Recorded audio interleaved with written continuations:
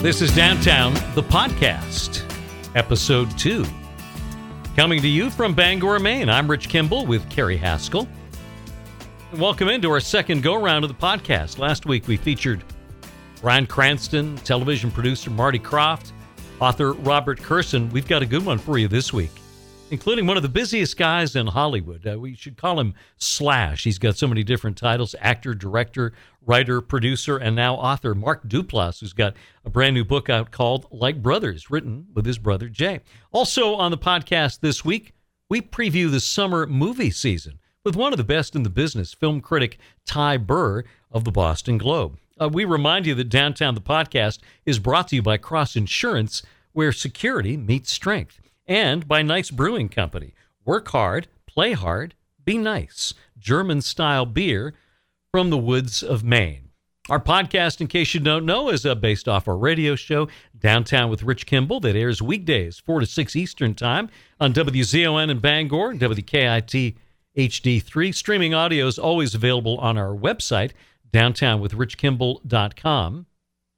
And you can download the WZON app and it'll take us anywhere in the world.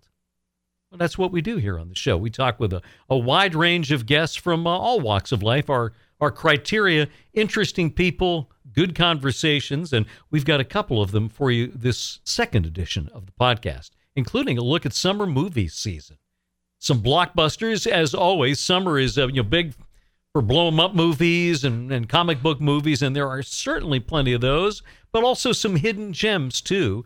And we talked about all of those recently with Ty Burr, the film critic of the Boston Globe. It's May 3rd, and summer movie season has already begun with Infinity War. Why is it starting earlier every year? It's because the big movie of the spring, summer wants to get a jump on the other movies.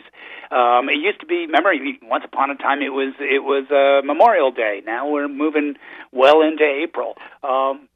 Soon the summer movie season will be starting in January, but that's fine because there's never really anything good on screens in January anyway.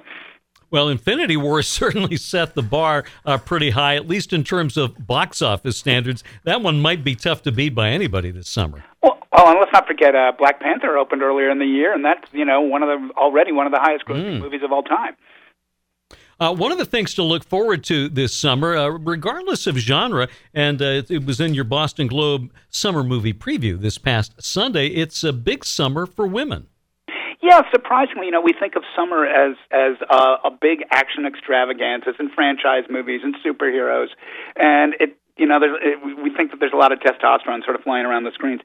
I don't know why, and I don't think it's planned. Maybe it is. And they're always saying there aren't great roles for women, but this summer there seem to be a lot of great roles for women. I love the fact that the new Ocean's 11 sequel, Ocean's 8, is an all-female cast led by Cate Blanchett and Sandra Bullock. Last year we had Wonder Woman, but that was sort of like one in a crowd. Saoirse Ronan is in 2 movies. There's just a lot of talent floating around in both big-budget studio movies and the smaller indies that sort of run between the feet of the dinosaurs. One of the movies that stars a woman, Tully with Charlize Theron. We've got Mark Duplass, who's in it, coming on the show tomorrow. Have you seen this yet, and how do you think it's going to be? I have seen it. It's from director Jason Reitman and writer Diablo Cody, who worked together on Juno, and who also made Young Adult with Charlize Theron, which is a wonderful movie that not enough people have seen. This one sort of falls in the middle for me. But it's good. And in fact, Charlize Theron is fantastic in it, partly because she plays the kind of character that we don't usually see in movies, which is a realistic mother of a working class family, and everybody's sort of making noise about how she gained weight for the role and she looks terrible and isn't that great. It's just a really finely acted performance. She kind of amazes me because she can do action films, she can do glam, and here she is just believably human and struggling and sort of sardonic, and it's a pretty good movie and certainly worth seeing for her. All right, on the other end of things, what do you think is poised to be the most disappointing sequel of the summer? And we've got a lot of sequels. Let me see. I'm just looking at the list. There's Deadpool 2, Incredibles 2, a new Jurassic Park called Jurassic World: Fallen Kingdom. There's a new Valley Girl. I don't know why. There's a new Superfly. I don't know why. There's a new Equalizer. Denzel Washington is now sort of like anchoring this franchise. There's a new Mamma Mia with Meryl Streep going back and it's literally called Mamma Mia, Here We Go Again. I mean, with a title like that, I guess you got to make the sequel. There's a new Mission Impossible. I kind of dig the Mission Impossible movies. They're completely ridiculous, but a lot of fun. I don't have my hopes up for Deadpool, but we'll see. The thing's going to make a ton of money, but we shall see. For me, a little bit of Ryan Reynolds snark goes a long way. But you always, that's the thing about about Hollywood summer franchise movies. They kind of roll the dice. You never know what they're going to be. Some of them, they turn out okay, and some of them are just there to squeeze a quick buck. I know Incredibles 2. This is one of those projects where Disney now has the rights to a bunch of Pixar franchises.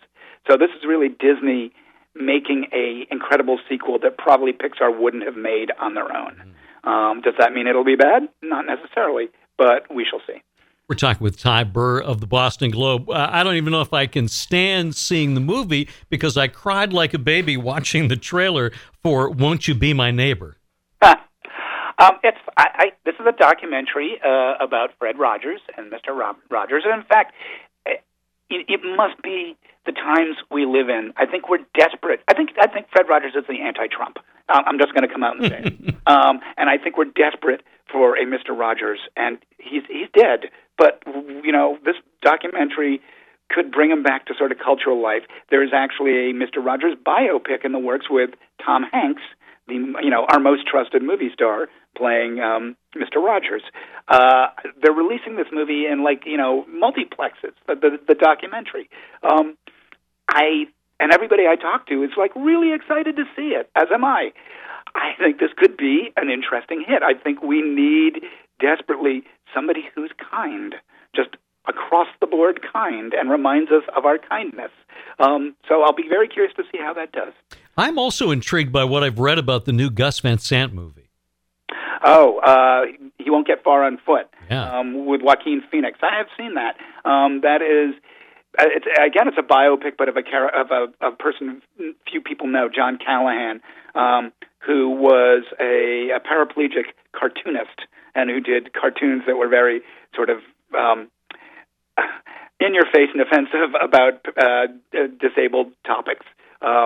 Very sort of corrosive humor, very funny guy. It's about his struggles as a substance abuser and alcoholic before and after the accident that put him in a wheelchair, and less about his art.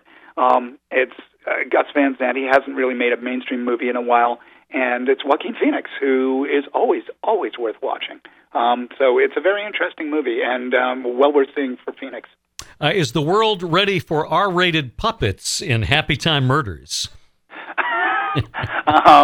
Well, we've already had obscene grocery food, in Sausage Fest, or whatever that was called. Yeah, I think we are, and that's got a pretty good cast on it. That's coming later in the summer, right? Yes. Yeah. Late in the summer, they kind of roll out the big blockbusters early in the summer and then spread them out throughout. But by the time you get into August, it's usually the movies that are so bad they couldn't figure out where to release them, or the movies that are so weird they couldn't figure out when to release them. And both of those have their pleasures. You talked about so many opportunities for women, and it's rare to see veteran women all together. And gosh, we'll see that in a couple of weeks with the release of Book Club with a tremendous cast of talented women. Diane Keaton, Candice Bergen, Mary Steenburgen, and Jane Fonda. I love I'll go see that just to see. I mean, I hope the script is there, and they play 4 women who read 50 Shades of Grey in their book club, and I guess things go from there. But I will go see it just to see them on the screen together. I'd go see it for Diane Keaton at this point, and she's been in some pretty bad movies over the last 5-10 years, and she's wonderful in them. I mean, she just by herself raises the quality of them, 2 stars. So there's that. There's Annette Bening is in a film version of Chekhov's The Seagull, which sounds high art, but apparently knocked him dead at South by Southwest. Saoirse Ronan's also in that. I keep hoping that someday, somehow, Annette Bening will be in the movie that will win her a Best Actress Oscar. She's been deserving many times, but it hasn't happened yet. That's another one in this odd and welcome summer of women. Yeah, and Jodie Foster is back, too. Right. Playing a proprietress of a mysterious motel in a sort of post-apocalyptic L.A. Okay, great. As long as it brings Jodie Foster back to the screen, I'm good with that, too. What do you think will be the most pleasant surprise of the summer? I'm looking at my what am I looking forward to list here. There is a film coming out late in the summer called Crazy Rich Asians with Michelle Yeoh that sounds like an Asian My Big Fat Greek Wedding, and it sounds like it could be really stupid or really funny or both, and so that I'm looking forward to.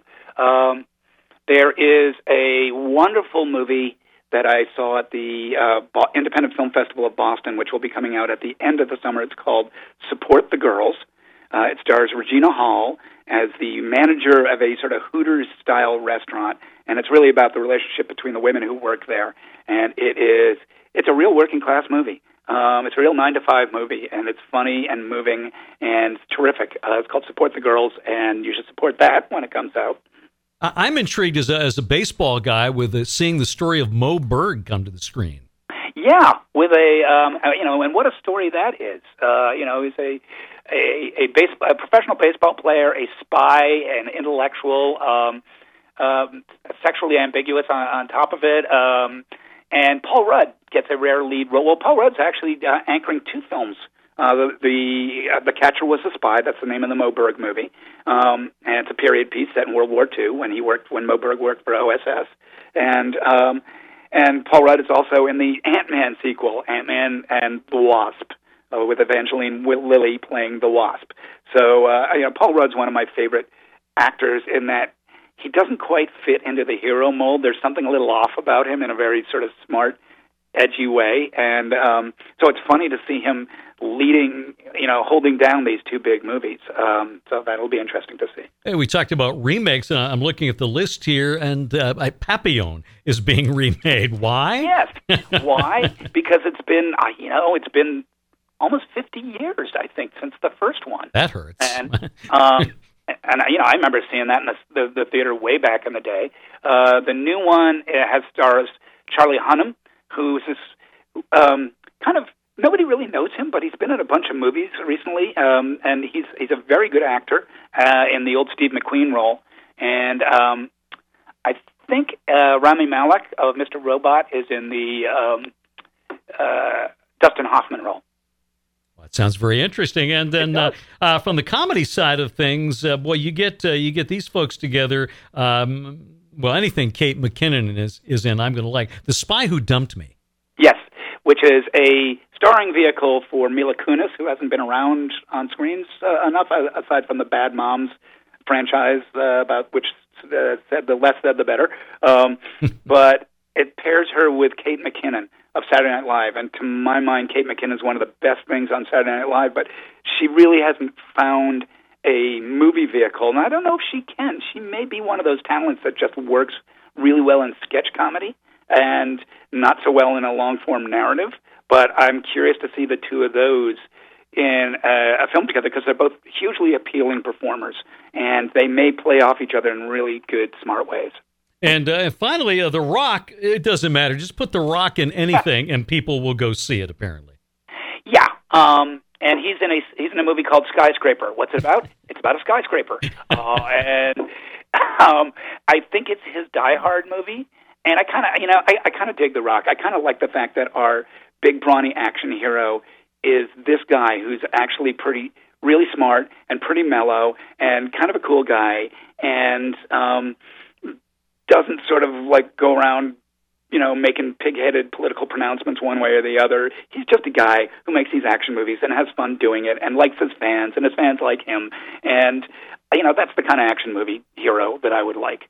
I love there was a trailer or a poster earlier in the year that showed him making this long dive from like a plane into the skyscraper window, and it became this viral thing where everybody was using like mathematics to show that he could never actually make that sort of parabolic jump, and he played along and had fun with it as well. That's my kind of action star. I don't know if the movie's going to be any good, but you can tell that he's probably going to have fun with it. Well, and I like the fact, too, I was reading an interview with him, I think at Rolling Stone, it just seems like a really good guy who knows he's not a Shakespearean actor, but knows what he does well and takes the craft seriously, and apparently called some of his co-stars, Vin Diesel for one, for not approaching it with the same level of commitment and seriousness. Right.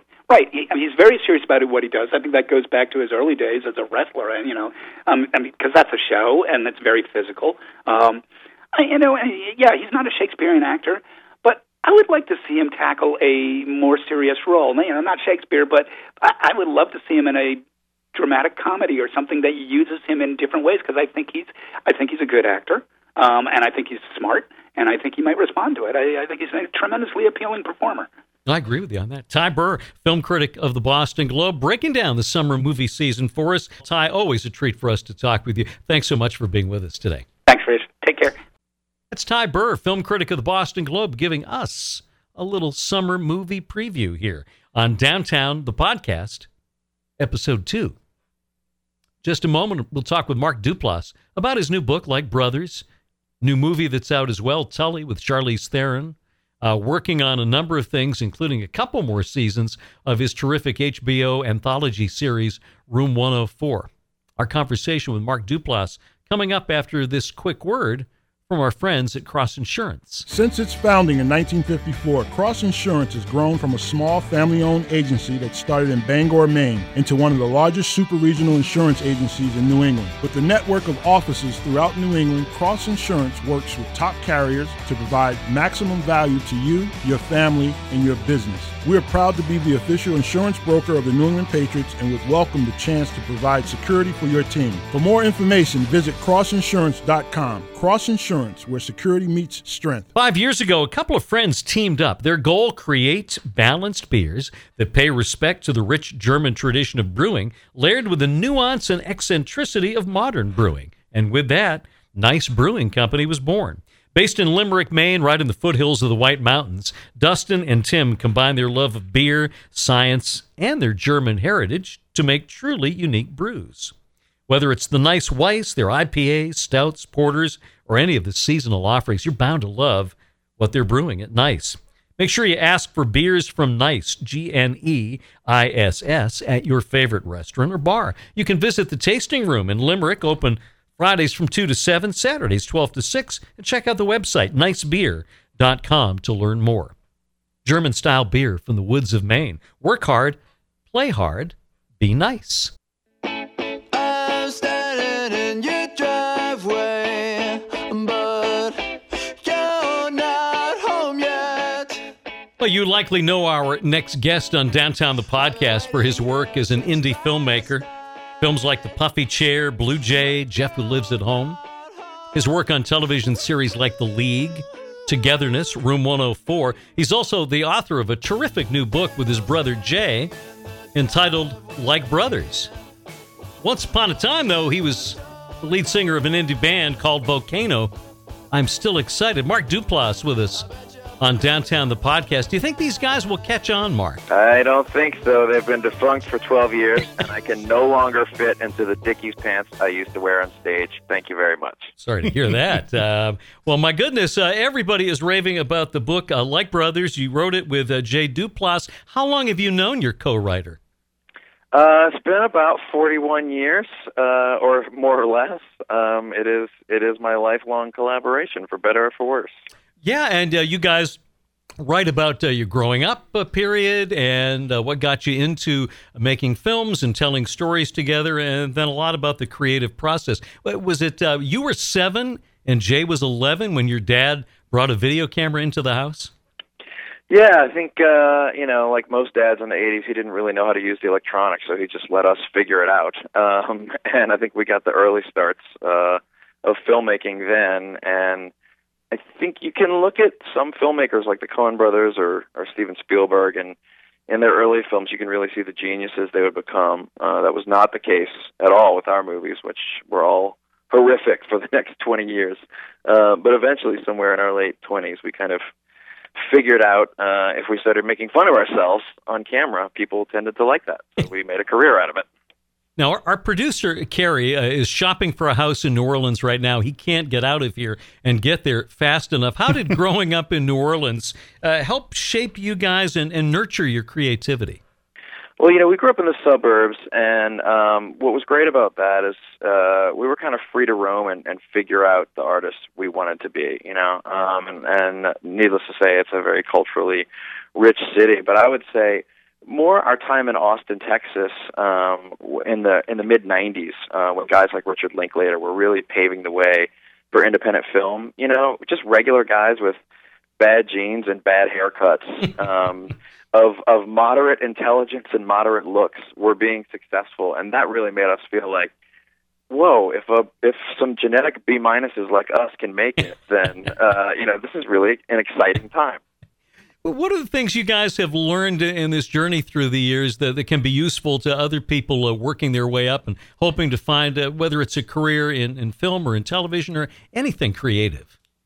Yeah, I think that, when we started writing this book, we really felt like, like everybody has 500 movies on their Netflix queue and TV shows, and they got 100 books they want to read. So if we're going to do this, we should try to make it semi-useful. And I think that, the one thing we do know quite a bit about is how to come from nowhere with no connections, and push that boulder up the mountain and turn it into something. And this book is a detailed account of how we did that in the film business, but it could really apply to any other independent artist or even startup trade, because it's really at its core about why, at least in our experience, it was so important to collaborate closely with someone you love, to help you in that sort of really just indefatigable journey of trying to become a success in a world where we knew nothing about it. I mean, Hollywood was just was Mars to us, and we had to figure it out on our own. Now, not every brother or even sister combination works out. There are horror stories about the Everly brothers barely speaking to each other, breaking up on stage. Why have you two been able to work so closely and make it work personally as well? I think we had to write a book to try and figure that out, and I still don't think we've figured it out. Some of it has to do with the feeling of being overwhelmed by trying to become successful in an industry that's so competitive. We felt we needed each other.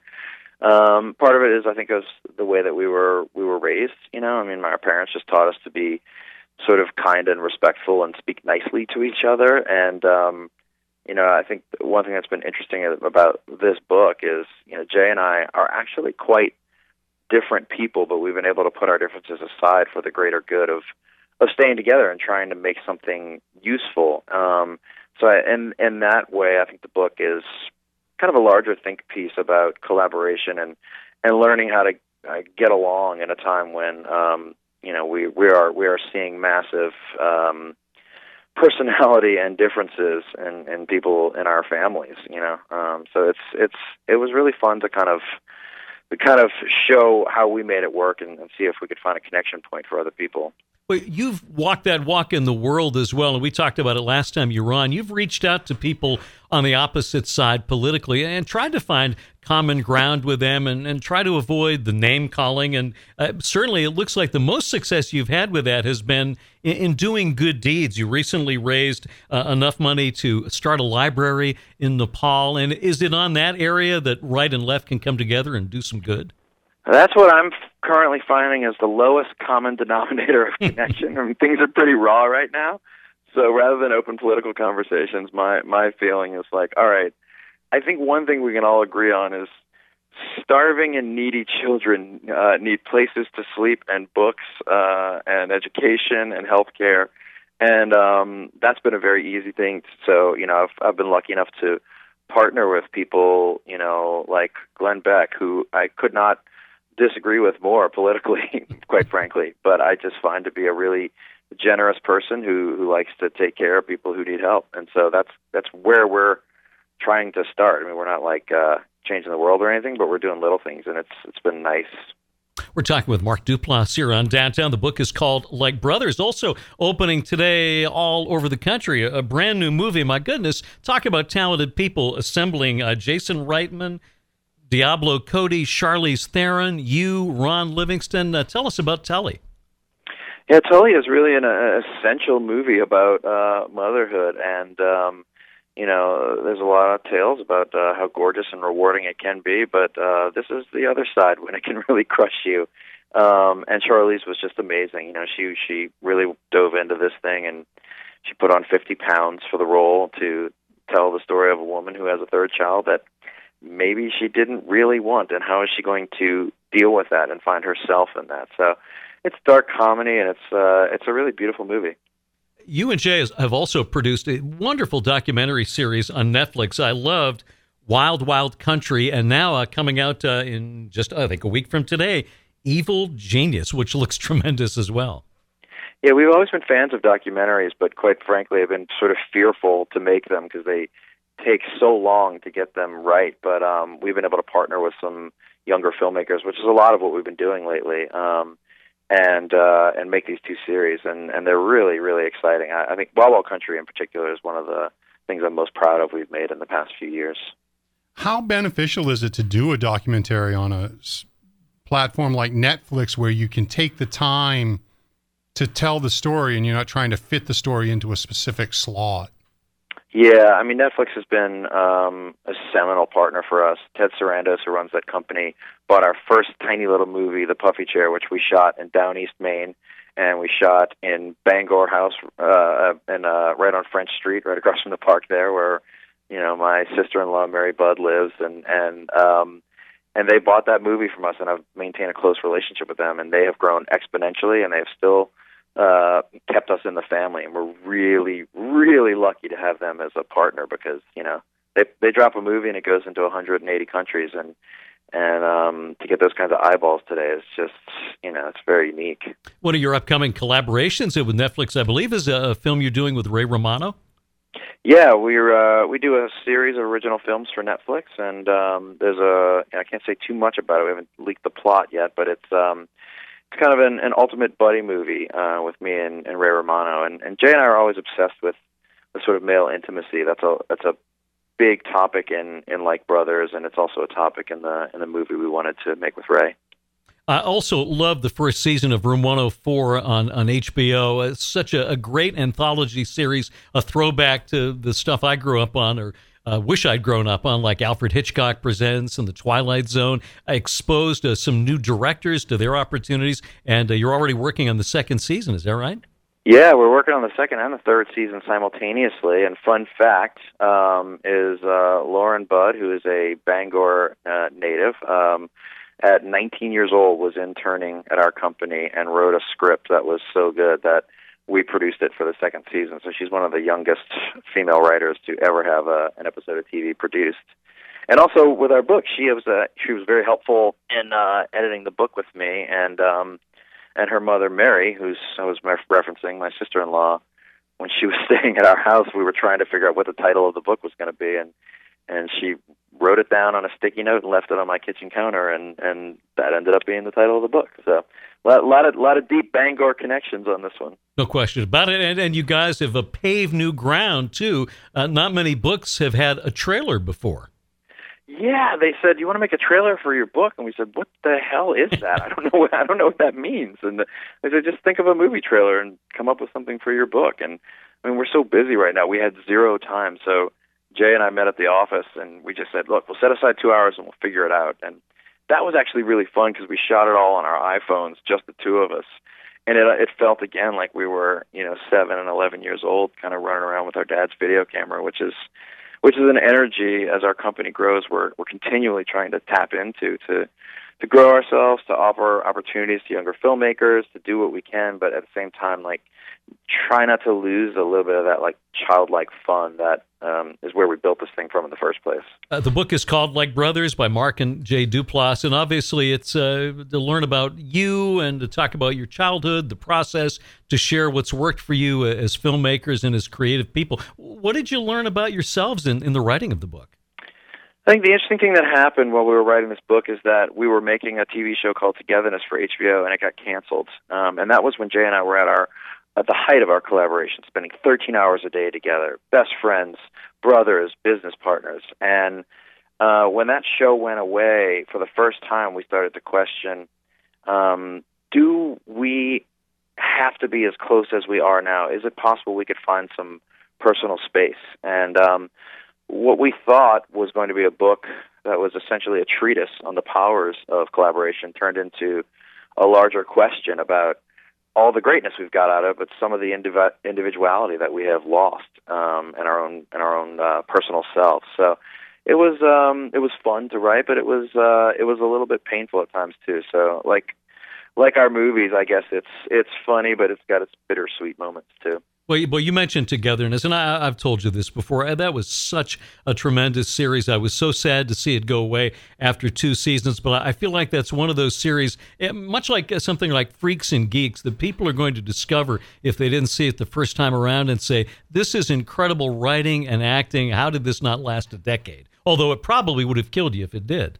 I think it would have, or even worse, maybe I would have kept making it because the money would have been so good, and it would have just started to get really, really bad and stale and creatively lame. So maybe it's better they killed us while we were at the top of our game. Mark Duplass, it's always fun for us to talk with you. Look forward to seeing Tully. The book is Like Brothers. Get it, and we know you'll love that. Mark, as always, we appreciate you making time for us.